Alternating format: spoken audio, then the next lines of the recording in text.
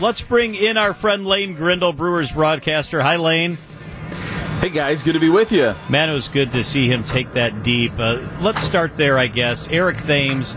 How important is Eric Thames when you think about the fact that Kane and Yelich are really producing, but the rest of the lineup is kind of scuffling along? Eric Thames becomes awfully important.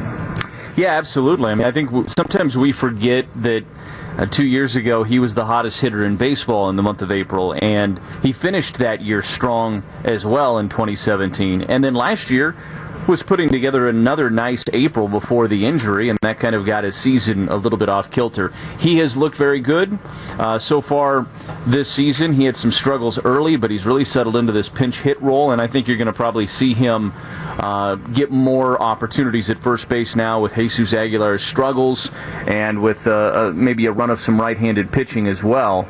I think you're going to see Eric Thames get more and more opportunities because he's earning those right now. Lane, but I can't help but think what Ryan Braun did against the Dodgers in going deep after walking Yelich. I mean, it is critical that whoever is around Yelich in that lineup find a way to produce, right? So one of the best hitters in the game can see a couple pitches.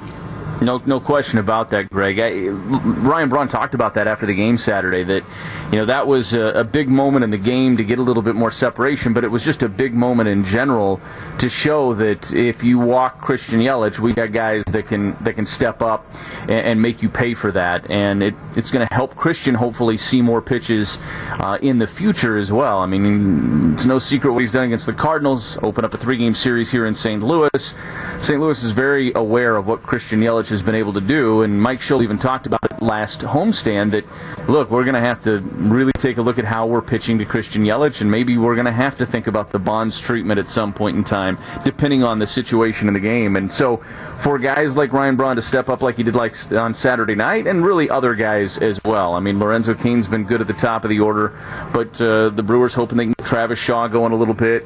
Yasmani Grindle looked better at the plate after having a couple of games where maybe he didn't swing it as well, but overall he's been swinging it well pretty much since the calendar flipped to April.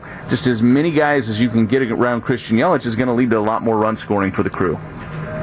Adrian Hauser on the mound tonight. Is he stretched out, Lane? And what is kind of the ideal situation here for Hauser making his major league debut as a starter?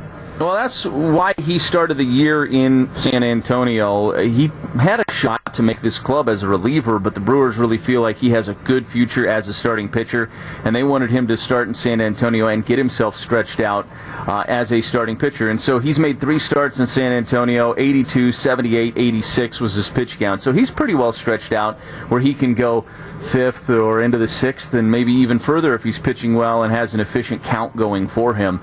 Adrian's he's an intriguing guy. He kind of gets forgotten about a little bit because of the Tommy John surgery a couple of years ago. Last year he made some relief appearances for the crew, but he's had good success when he's been at the major league level. He's thrown over 15 innings at the major league level. He's only given up 5 earned runs. His stuff plays. He has a big-time fastball in the mid-90s, and he has a good curveball to go along with it. And I know the Brewers think this is a guy that has a really bright future, and they think his future could be in the rotation down the road. So Josh Hader is probably very low on the list of guys I'd be worried about, but the home run ball has started to sneak in a little bit here. What are you seeing, and is there a commonality maybe in the pitches that he's thrown that are being hit out?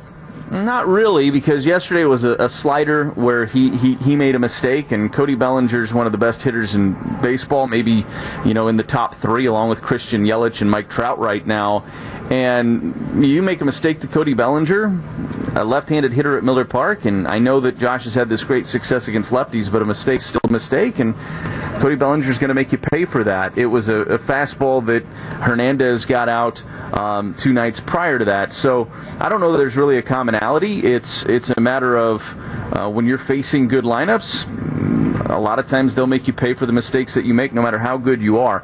Josh Hader's human, and I think it's easy to forget about that at times because he'll go run out there 10, 11, 12 straight times where nobody can even touch him, and we kind of take it for granted, I think, sometimes. And so when he has a little stretch where guys get some hard contact against him, I think maybe the wisest thing would be to step back and really appreciate in totality just how dominant he is, because when something like this happens, we're so shocked by it. Lane Grindle, Brewers broadcaster. You can hear Lane on the call tonight from St. Louis. Thank you so much, Lane. Looking forward to it, guys. Thanks. Hard to believe this is already the third series against the Cardinals and twice against the Dodgers. This is a tough start to the year for the Brewers, so if they can continue to tread water, they should be in pretty good shape.